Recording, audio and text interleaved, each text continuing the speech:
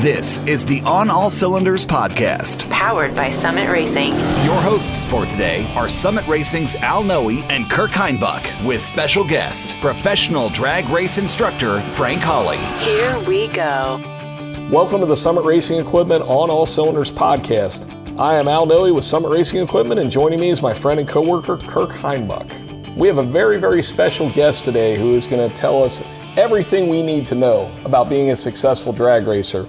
So Frank, how did you become a professional driver? How'd you get the opportunity? Tell us about going way back in time and just thinking about when did that happen? Where did it happen? How did it happen? Well, I think that's probably a book. 9 or 10 years old, my mom would make a peanut butter sandwich, put it in a paper bag, drive me to the drag strip, give me $3. I'd head into the pit area and spend the day. And she'd tell me, "You be back here at 5 o'clock.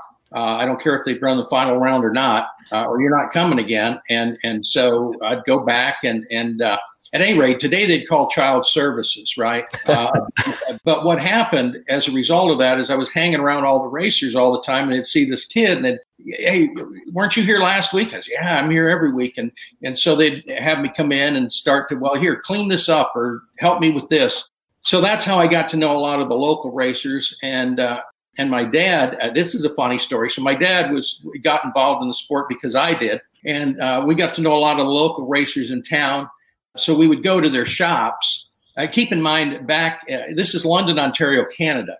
There were 9 top fuel cars out of that one town back then. So things were a lot different than they are now. And we'd go around from in the evenings and visit the different racers' shops and just hang out. And one day, my dad was talking with a friend that actually helped us a lot early on, Herbie Rogers. He passed away several years ago, but he raced fuel cars and alcohol cars. My dad said, "Wow, we can't hardly afford to take this kid to the track all the time." And Herbie said, "Well, here's the deal." He said, "St. Thomas Dragway, they need a track photographer, and you guys ought to go over and get a job as a photographer, and then they could pay you to come rather than you paying them to go." And my dad said, I remember this well, "But we're not photographers." And Herbie told my dad, "Well, they don't know that." I learned a lot early in life. And so we went to the track management and told him we were photographers. And he hired us. And he was going to give us $25 a day to come over and take pictures. So we thought we'd hit the lottery. But now we needed the camera because we were photographers. And so we went out and bought a little 35 millimeter Yashica camera.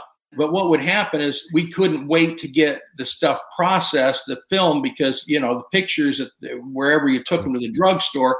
So we ended up building a little dark room in our basement. And we would take all the pictures and we would go home and we would print all the photographs. And then we got little 5x7 envelopes.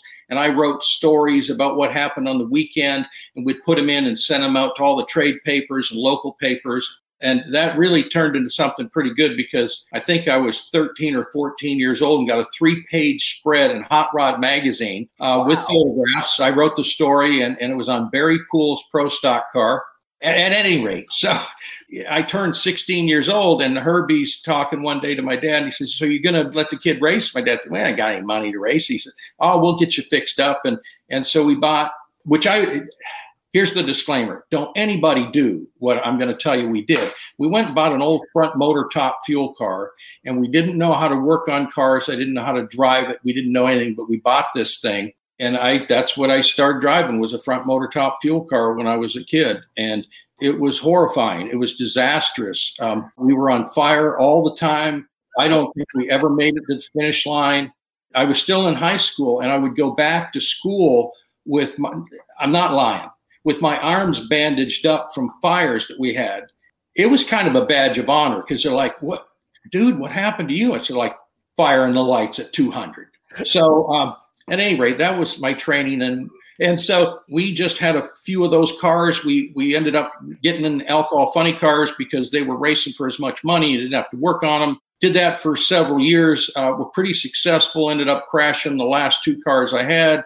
My parents had a second mortgage on the house. We didn't know what we were going to do. And I said, "Well, that's it. I'm going to get a job in racing." I loaded up my pickup truck. I went to LA and I said, "I'm going to get a job racing, not driving, just racing." And so I went to every big shop, every big race team in LA. I was sleeping in my truck in Denny's parking lots while I was doing this. And I tried to get a job, and I told them, listen, I can do the clutch, I can do the bottom end, I can do the heads, I can drive your truck, I can grease your truck, I can wash your truck. Every one of them said, listen, all you want to do is be a driver, and we know that. And we're not going to hire you, because the moment you get an offer to drive a car, you're going to leave us and you're going to go drive the car. And I looked at them very sincerely. I said, gosh, no, I would never do that to you. And while I'm saying that, I'm thinking, wow, this guy's pretty sharp, because as soon as I get an offer, I'm out of here. One of the claims to fame I had here on getting not offered a job is I went to Gary Beck, who at the time was winning everything in the world in his Top Fuel team. And I didn't know Beck, but he knew me, and I knew him, of course, by reputation.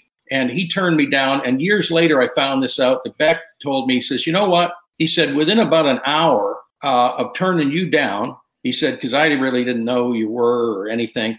He says, another young kid came in looking for a job, and I told him to get lost too. And that was Ron Tobler. And he, wow. And he says, so I turned down Frank Hawley and Ron Tobler in the same day.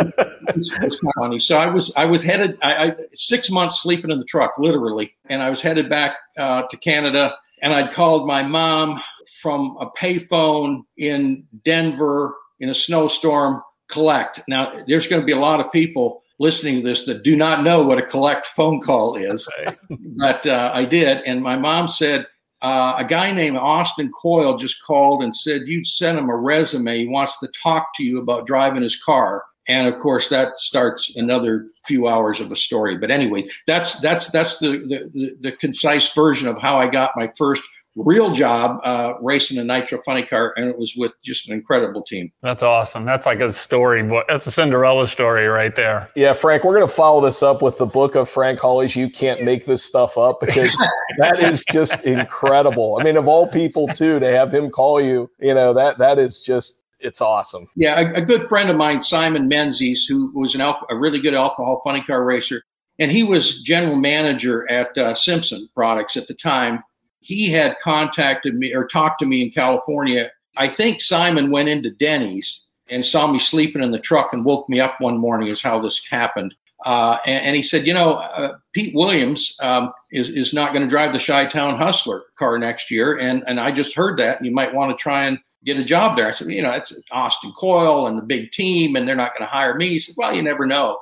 And so Simon was the guy that gave me the lead. And then, of course, I put together a resume and typed it out, put it in an envelope, and found out his address and sent it, and called everybody I knew in Chicago and said, if you know Austin, tell him I'm really a good guy, and he ought to give me a chance. And literally on that phone call, let me just finish up with a phone call in the snowstorm in Denver. I called Austin back, but I couldn't call Austin collect, because that'd be kind of tacky looking for a job. So I don't know where. I think I went through my truck. I found as many quarters as I could. This is the truth, guys. I found as many quarters as I could, and I started putting them in, and I called Austin. Everybody knows Austin. He's really dry, really laid back, kind of thoughtful in his conversation. And we talked for a few minutes, and he said, well, if you want to come to Chicago, he says, I wouldn't mind talking to you about driving a car maybe. And I looked at the shelf at the payphone. I had 5 quarters left. And I thought, I need to tighten this up, because I got whatever, there's 2 minutes left. And I said, listen, I'll be honest with you, because I was trying to act cool, right? It's like, yeah, well, I don't know. I might consider driving the Chi-Town Hustler. And I said to him, listen, I'm going to tell you what's going on. I've been sleeping in my truck for 6 months. I don't have enough money to talk to you for another 4 minutes. I got about 2. I'm homeless, and I can't come to Chicago to talk to you about driving the car. But if you tell me I can drive the car one time, one weekend, one match race, I'll be there in 48 hours. I'll help you. It was still in the winter. I'll help you put the car together. You don't need to pay me anything. Let me just drive one weekend, and then we'll see what happens. And there's this big pause. And I thought, well, I killed that deal, right? and he says, yeah, be here in 48 hours. I'll let you drive once. And that was it. And I went to Chicago. met him at the shop. He told me that the only reason he was offering me the job is they had kind of run on hard times. They had not enough money to hire a good driver, so they were going to hire me. And they heard that I was fast enough and could win, but I wrecked stuff occasionally, and if I scratched his car, he'd kill me. And I worked there for several weeks. We went to US 30 Dragway, ran a 2-car match race against Kenny Safford in the Grand Spalding Dodge car, and we won 3 straight. And I'd never driven a nitro funny car in my life. I'd driven top fuel cars, I'd driven alcohol cars, never drove one. Austin gave me no instructions whatsoever. Anyway, so we all go to dinner somewhere afterwards. We finish dinner and everybody's leaving. I guess that was my weekend. He hasn't said anything. I don't know if I'm supposed to come to work tomorrow or that was it. So I got him in the parking lot. I said, well, the deal was one weekend. You let me do it. And I drove. What do we do now? And he says, show up at the shop at 8:00 tomorrow morning. He says, you can drive next weekend too. And so I thought, okay. And then the next weekend, the same thing happened. I said, well, am I driving next weekend? He goes, yeah, you can drive one more week. So the funny part of this story is 3 years later, we end up winning the NHRA World Championship. I'm on stage at the banquet. I'm accepting the trophy and all of that. And it occurred to me, literally out of the blue, that Austin had never hired me. So I told that story at the banquet that night, and I asked him in the audience, so have I got the job? And he's like, yeah, you got the job. It took week by week for about 3 years, but anyway, so it's all funny stuff. That's awesome. That is so great, Frank. Frank, is there anything when you look back that you would change? Absolutely everything I would change. I wouldn't blow up any of the stuff I did. I wouldn't have crashed any of the cars I crashed. I wouldn't have been late all the times I was late. I wouldn't have red lighted all the times I red lighted. Yeah. The list goes on, right, Frank? I changed everything. There's more stuff I would like to have done differently than I did correctly. But I think, to be serious about the question, I did everything with enthusiasm, and I did it as best I could with the knowledge I had at the time. And I was totally committed.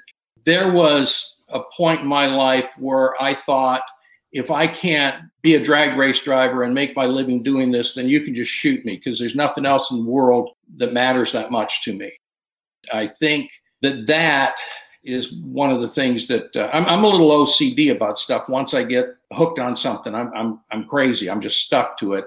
And I did that for, many, many years. So, but that's organic. I mean, I didn't set out saying, well, I'm going to make up my mind and do this. That was just how I was wired, that I had such a tremendous desire. And network, there's something that everybody knows is important, no matter what you're doing. Meet as many people as you can. Don't piss people off. Be nice. I think there was a lot of times, I know there was earlier in my career where I was pretty aggressive. Taken out of context, it sounds wrong, because they say, well, you've got to be aggressive to win races. But it was a little over the top. What I preach now to people, and what we work with a lot of the pros and all our new drivers, and the stuff that I've learned, is you don't need to be at that level of angst 24/7, and you don't need to be that aggressive, and you can still win a lot of races and maybe win more.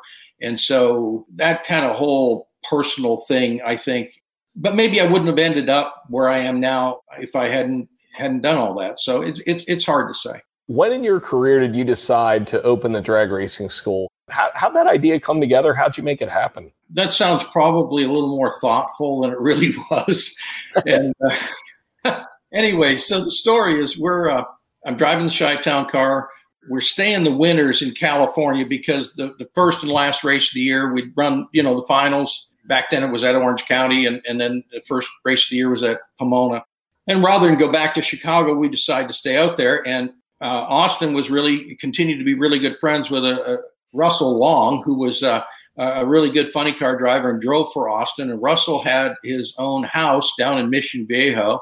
And so we used to stay there over the winter, and it was quite the experience for a young kid from a farm in Canada to be staying in Southern California at Russell's house with 20 or 30 people coming and going. Anyway, it was a very, very exciting times, to say the least, and I'll leave it there.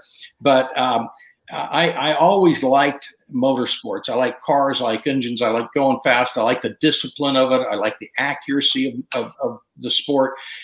And back in my head somewhere, I always thought, man, I bet you I could have been an IndyCar driver. And so the Jim Russell British School of Motor Racing was operating at Riverside Raceway, which is now gone. They had Formula Ford, so I had saved some money, and I thought, well, I'm going to go try my hand at road racing. So I went out to the Russell School at Riverside and took their regular 2-day Formula Ford program and loved it. Of course, I thought I was the star of the class, although I didn't tell anybody that because I'm a pretty good driver. And so I went back and did some lapping days, they call it, which is practice. And then I went and drove in some of their school races. And that's when I realized I was going down the front, the S's, they call them, on the front straightaway at Riverside. And it's some S's and they're off camber stuff. And anyway, it's kind of like a sketchy area to drive real fast. And I remember going through there thinking, I might crash this thing, and having like a 14-year-old kid pass me on the outside. And I realized, don't quit your day job. Like, you're not that good at this. And I did a few races, realized literally I should have started when I was 5, if I wanted to do this. And that was the end of my pursuit of road racing or IndyCar racing. But what it did do is I thought, wow, there's nobody teaching anybody how to drag race. Now, at the time, the only racing schools of any merit in the country, Skip Barber and Russell, Bondurant was starting his program, but they were all road race programs. Bondurant had sedans, and Barber and Russell had Formula Fords. That was it. So we were the first people ever to have a different type of racing school. There were no stock car schools. So I thought, wow, maybe somebody should have a drag racing school. And what I thought is, okay, what would we start with? I mean, we're starting with a blank piece of paper. I thought, well, I drove nitro cars my whole life. So what would be a good little beginner car, for somebody to learn in? And I thought alcohol funny cars, that would be fun. So we built a couple alcohol funny cars. You guys aren't laughing yet, but we built a couple alcohol funny cars. And if you had a credit card and a driver's license, we let you try and drive them. Wow. How do you think that turned out? Probably not well. Oh my God. Oh my God. Okay. little sketchy. Sketchy. So I realized that's a bad idea. And so I learned expensive lessons, by the way. But we ended up getting some super comp car, and so we evolved from that point.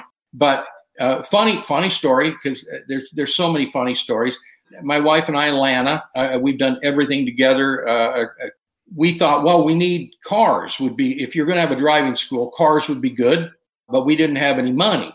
So I put a little package together and went around to a number of the racers I knew that were quite well off and said, hey, would you like to invest in this company? Here's what I'm thinking about doing. Here's a prospectus, and here's how you're going to get your money back. And I went to a number of them. I didn't get it was kind of like it was a courtesy kind of thing. Like, they were being nice, listening to me because we were friends and they knew me, but nobody said, my God, this is the next Netflix stock. I got to buy into this. And Amato, was one of the guys I went to. And I knew Joe well for years, racing all the alcohol cars and stuff with him. Joe says to me, well, I'll give you some money, but I don't know if anybody wants to do this or not. You need to find out if anybody wants to do it. And I said, how would I do that? I said, I don't have any cars. I don't have a business. I don't have we have nothing. And he said, this likens back to getting the job as a photographer. He says, well, the customers don't know that. And he helped me. And if Joe hears about this, he's heard this story before, and it's true, so he can't get mad at me. But he said, well, just start the business, just like you're going to run it. And so we kind of devised this plan. So we printed up some brochures and had pictures, not of our cars, because, of course, we didn't have any cars. I wrote some stuff, and then we got a P.O. box. We got some business cards. Lana and I were renting a little house in Gainesville, Florida at the time, and we put a desk in a spare bedroom, and we got a telephone line. You needed a telephone line, unlike today. And then we sent out press releases to everybody. And we've got a drag racing school, and you can come and drive funny cars. What happened was we were inundated with calls and letters. Again, this pre-internet stuff, right? So that we actually would go to the P.O. box and get stacks of letters out. And there were people in there that were putting checks in the mail. And so I called Amato, I don't know, it was a couple of weeks. We had $25,000 in deposits. And I called him and I said, my God, we got all these deposits. And Joe said, God, don't spend the money. He says, now we know there's an interest. And he really was just an awesome guy at helping me through this because he's such a sophisticated business person. So what we were saying, and this is not a lie, is we were telling the people on the phone, they said, well, we'd love you to come and drive the funny car, but we can't get you in for 6 months. And we never told them why we couldn't get them in for 6 months. And that was we had no cars or no business, but that we can't get you in. And they said, that's fine. Just get me on the calendar. And so we first thing we did was hire Ronnie Swearingen, who is a pretty well-known crew chief for the years, and he was out of work and got a shop built at the racetrack in Gainesville, and we bought parts and cars. And because at that point, a bunch of the other investors, Billy Meyer, Gene Snow, a lot of names people would know, actually helped me get started by giving me some money and bought some shares in our program. And we worked 100. Now, when I say we worked, these were 12, 14-hour days. They weren't 8 or 10. We worked 189 days straight, getting everything put together, ready to go to run our first class. Again, that's probably a little more information than everybody needs, but that's how we got started. And that was a long time ago. Frank, who have you instructed? Who did you have that was just an exceptional student? And then who may have been a bit challenging? Everybody's different. Not everyone needs to be a race car driver or should be a race car driver. And I think that the school is really a great environment to answer that question for you, because there's a lot of people that think they like stuff. They may think they like boats until they get on one and they get seasick. I think it's really a good opportunity we try and present to people, and this is not a sales pitch, but it's a really controlled environment. The only people that are going to be there are either driving the cars like you are or they work there.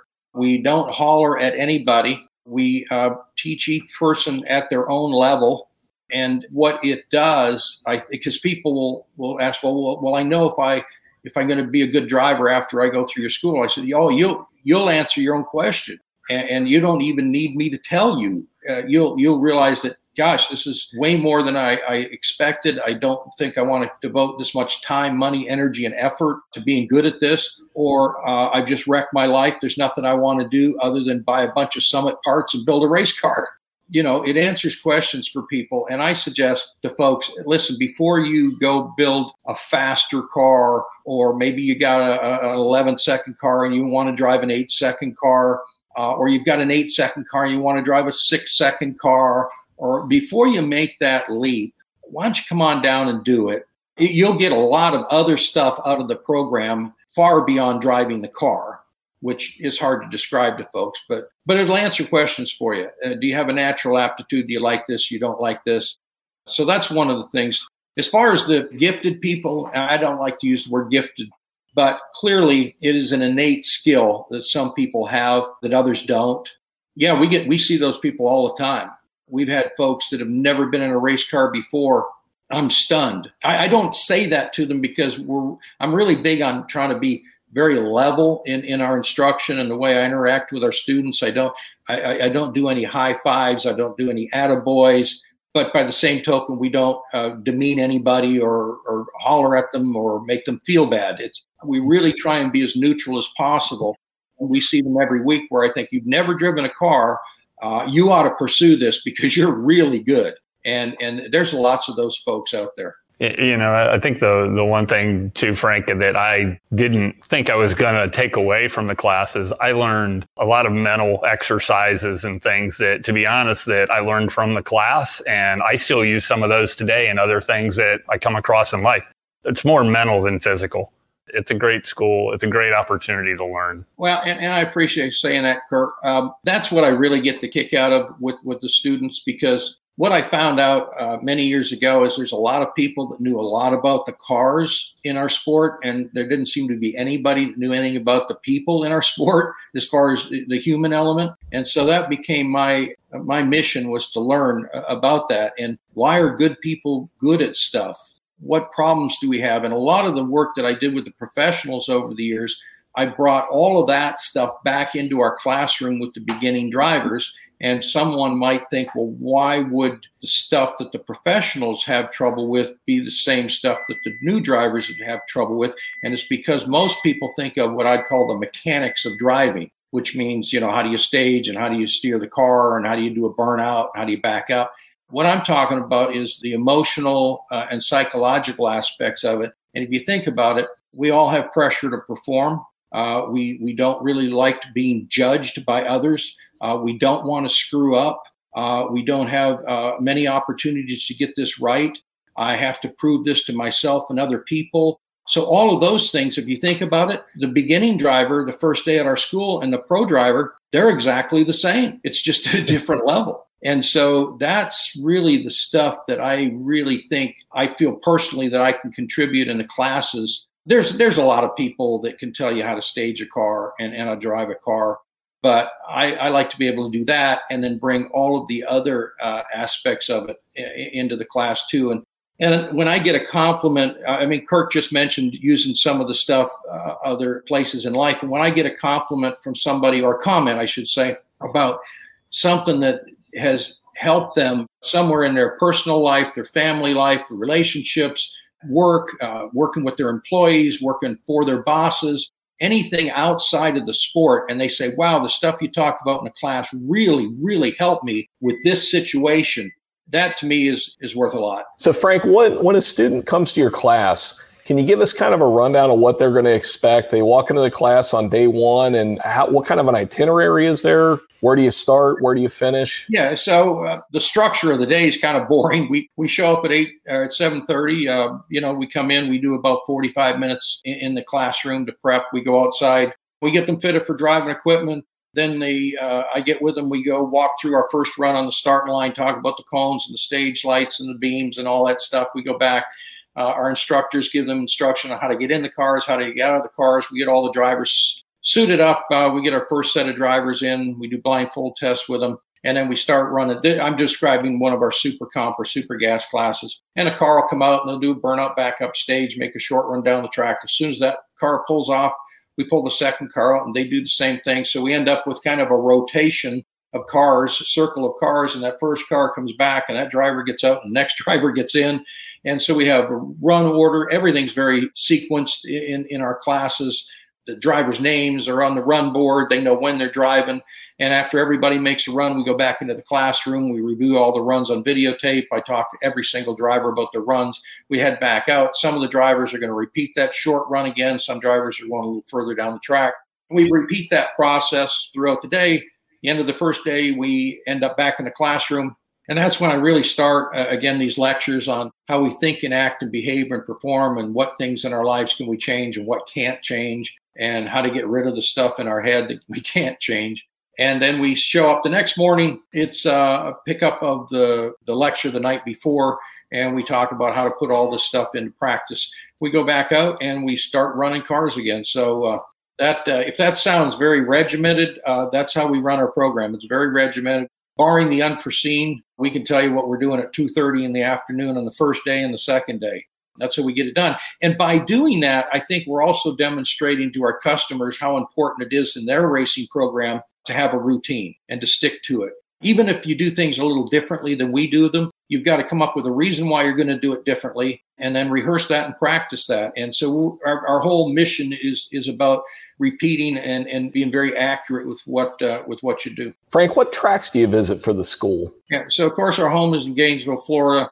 We start out the year, we go to Tucson, we go to Las Vegas, we stop in Houston on the way back. This year we went to Vandermeer's in Denver, up to Woodburn, Oregon. Joey Severance's track just south of there. And a lot of people know Joey Severance is world champion in Elkhall Dragster. Of course, do Indianapolis. We do Reading, Pennsylvania. And then one of our popular stops in the middle of the year is at Summit Motorsports Park. And then we, in the fall, we're just getting ready. In a few days, we're headed back out to Bakersfield, California. It's going to be our first stop in Bakersfield in 20 years. our guys get a lot of miles under their belts each year, and we get a kick out of going different places and helping new drivers get started in the sport. We had one of our customers asked a question. So Jordan Walsh asked, what classes would you recommend for someone who's got a mid 8-second turbo LS Fox body is particularly what he has. But for your school, Frank, is there a class that you would take that person and put him into where you think that would benefit them a lot, or where would you go with that person? Well, each type of car, I mean, is obviously driven differently, and we're stuck to a big block Chevy Power Glide trans brake car. But clearly our super gas program is where we can get your license down to 7.5 seconds. There's a lot of stuff, of course, we teach you how to drive, but I'm going to harken back to the lectures that we spend time on. And I just have customers leave and go, hey, I love driving the car, but I actually got more out of the classroom than driving the car. So that's pretty hard to explain to anybody. But yeah, if you've got a fast door car, even if it's not exactly set up the way our car is, the way you handle a car, the way you handle yourself, how you do the burnouts, how you back up, how you stage the car, just so many things. And we go over not just psychological stuff, but a lot of physiological stuff, nervous system, brain, and muscles. We spend a fair amount of time on eyes, how your eyes work and how your brain works, and a lot of really cool things people don't know about their vision. So there's a lot of mechanical stuff stuck in those lectures as well. And we try and make them fun.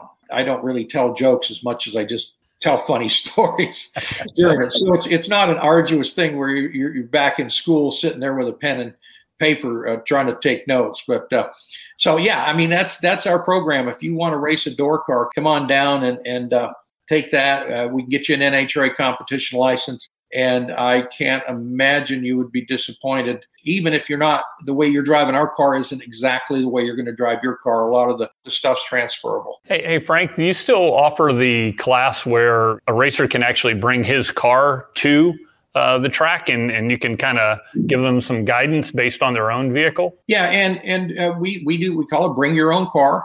I came up with that term myself. I thought it was pretty creative. You can do that. We almost every class we run, we've got at least one or two people that have chosen to do that. The one thing that, we are not able to spend any time with them on their car mechanically. That's not what we do. We allow you to bring your car and take the same program that everybody else has taken. Not to mean that we can't offer a little advice. And Jimmy Montgomery, that is one of our lead guys, was one of the lead chassis builders for Undercover for years. He's very, very knowledgeable on car setup. And Jimmy, he's fine to offer a little bit of advice, but it's not a car setup program. It's not to help you with your car. It's to help you learn all of the stuff that we teach, and you can drive your car if you'd like. And I'm not trying to talk people out of coming to the school, but it can be good and it can not be good. What's the perfect scenario for that? A guy came several years ago. He loved it. He got a super comp car. He bracket races it for years. He's doing real well with it. Little Bobby, his kid's turning 16. He wants to get out of juniors. And rather than dad trying to teach him how to drive, he thinks, man, I like Frank. I'll just take the car back down there and let Frank teach him how to drive my car. That is perfect. In fact, last year, this is back to the me getting old part, we had 2 third-generation drivers attend our school. I remember specifically, because these things stick with me, talking to the kid in the morning and saying, you know what, your name's familiar. Did I teach your dad? And the kid said, yeah, and you taught Grandpa too. And oh God, I just so that kind of thing works well where you've got a good proven car. What doesn't work well, and we suggest people, listen, just come and drive our car, is they bought this car, they bought some stuff from somebody else, they put it together, they don't know how it's wired, they started it once in the garage, and they bring it. I'm just telling you that rarely works out well. I personally feel bad because I feel like I want to help them, but we do not have the time within the class to do that, and that's not what the program is. So I'm just saying, unless you got a really good proven car, just come and drive our cars. Our cars are set up well, they handle well, we know the cars well, they're reliable. Drive one of our cars, and you can work on your car later. Frank, we've got a lot of customers that are weekly bracket racers. If you had a couple of tips, what would you tell them? That's a pretty broad question, of course. The first thing is, as far as your car and your equipment, buy the best possible stuff you can. And if that means maybe I can't have a car as fast as I would like, that's fine. You're better off to have a slower car with better parts than just try and, I bought this great big motor and and everything runs like crap. You won't have any fun. You won't be successful. So make sure that you are within budget and you can buy the best possible equipment you can. Second thing is be way more accurate and analytical in your racing. Keep notes, keep a logbook, not just on track temperature, air temperature, what you were doing that day, what you did before the race, what you did after the race, what happened during the race. And in other words, have a lot more data that you can sit and look at. And a thought just popped into my head.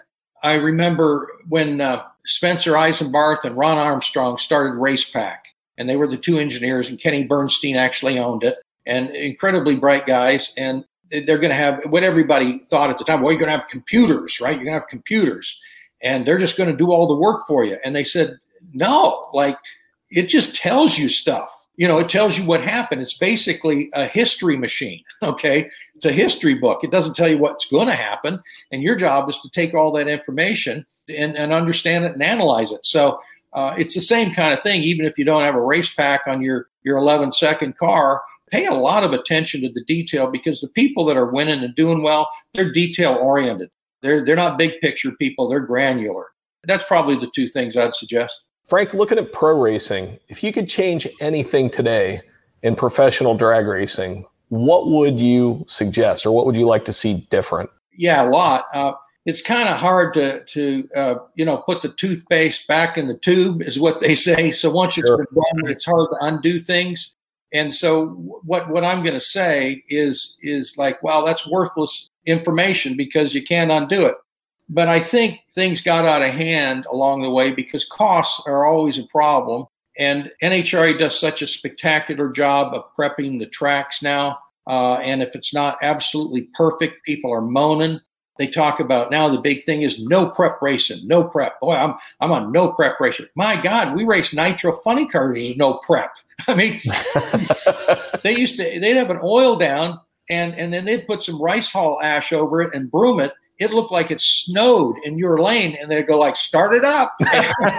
We race places where there are no guardrails. And I'll tell you, at night in a top fuel car or funny, that grass and that asphalt's exactly the same color. You don't even know where the edge of the track is.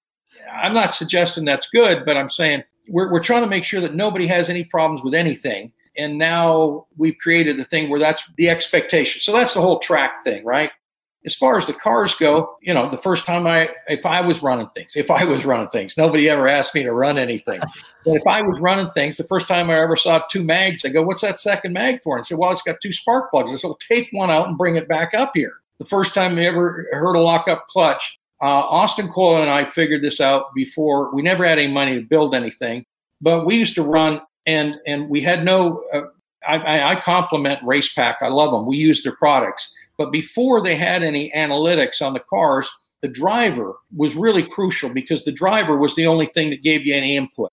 That, the crew chief looking at the car and an ET slip.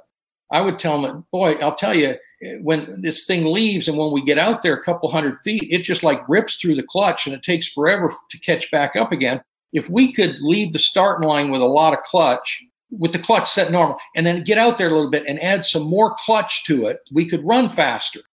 And so we designed kind of on a Denny's napkin the first ever lock-up clutch.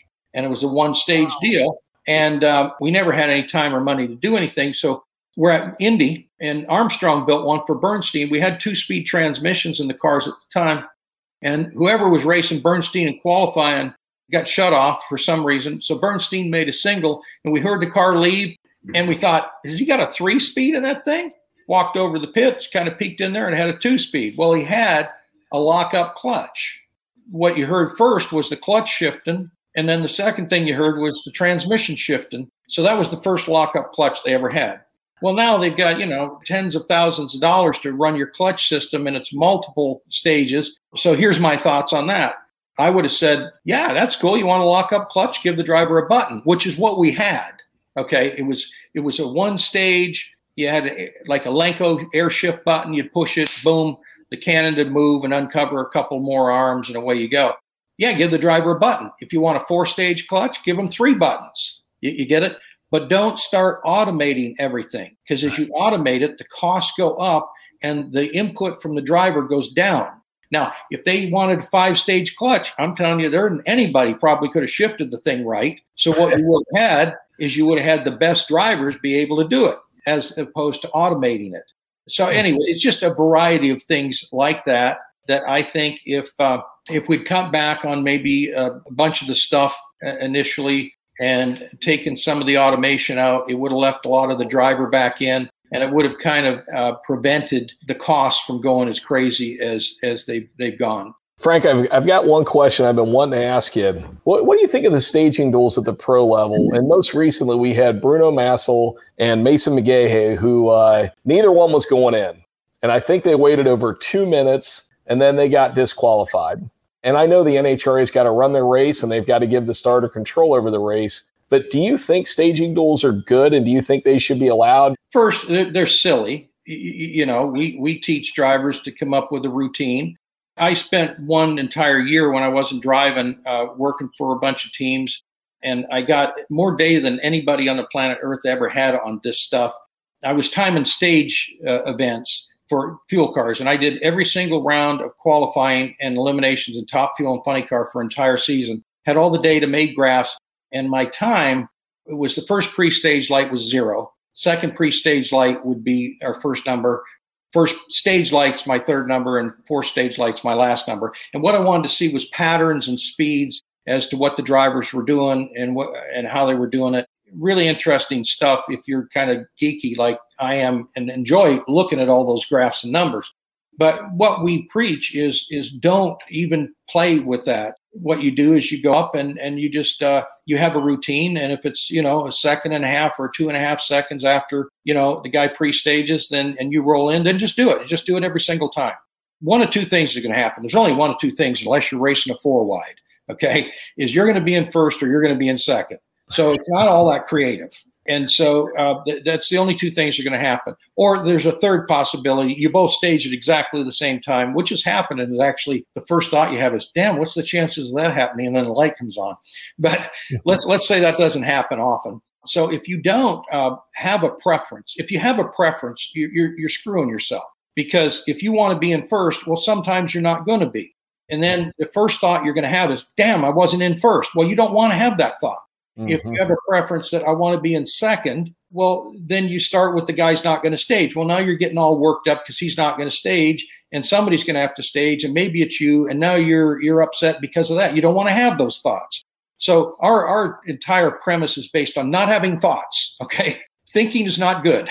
And so what you do is you just have a routine, and the routine is like a robot, and you just drive like a robot, and then no one can do anything else to you. So that's my thoughts on the stage thing. Now, if you have a situation where neither wants to stage, my first thought is, I don't give a crap. I'm going to go back to the hotel. Now, the problem with the NHRA, of course, you're not going to have that happen in the fuel cars because, my gosh, they're going to run out of fuel, they're going to blow up. NHRA, I understand their situation or their comments is, well, this is going to be unsafe because I'm not really sure why it's going to be unsafe, but they said it's going to be unsafe, and that's a catch-all for everything. It's going to be unsafe. My personal thought is I don't care what you do, okay? I think it's silly, but if you're going to do it, I don't care. Here's the problem that everybody had with that. Nobody knew there was a rule, okay? And the rule is that they can decide that's too long, shut you off, and you're disqualified. That's the big dilemma, and that's why everybody was talking about that. If you just know what the rules are, that's okay. But if you don't know what the rules are, then it's really easy to get all flipped out and have all this dialogue on it. And if the rule is it's up to the starter, well then, dude, it's up to the starter. He's in charge. And if everybody knows the rule, I think that the discussion's over. So, Frank, do you have any new classes coming into the school? You got several. You've got the Adventure. You've got the Super Comp, Super Gas. What I think we learned, we had a Pro Mod class for a while. We had a Pro Stock class. This is several years ago. And driving Pro Stock cars, I don't want to say, I don't like the reference that one type of car is harder to drive than another, because they could say, well, alcohol cars are harder to drive than nitro cars. Well, alcohol cars don't get to 600 feet, put 2 cylinders out, and hit the wall. Okay, so I wouldn't say they're harder to drive. They're busier. There's more things the driver does to influence the performance of the car. So my reference to Pro Stock is it's one of the more, you have to be so technically correct. Just the starting line procedure, most people can't do well unless they rehearse it several hundred times. So we ran a Pro Stock school for 2 years and just canned it, just got rid of it.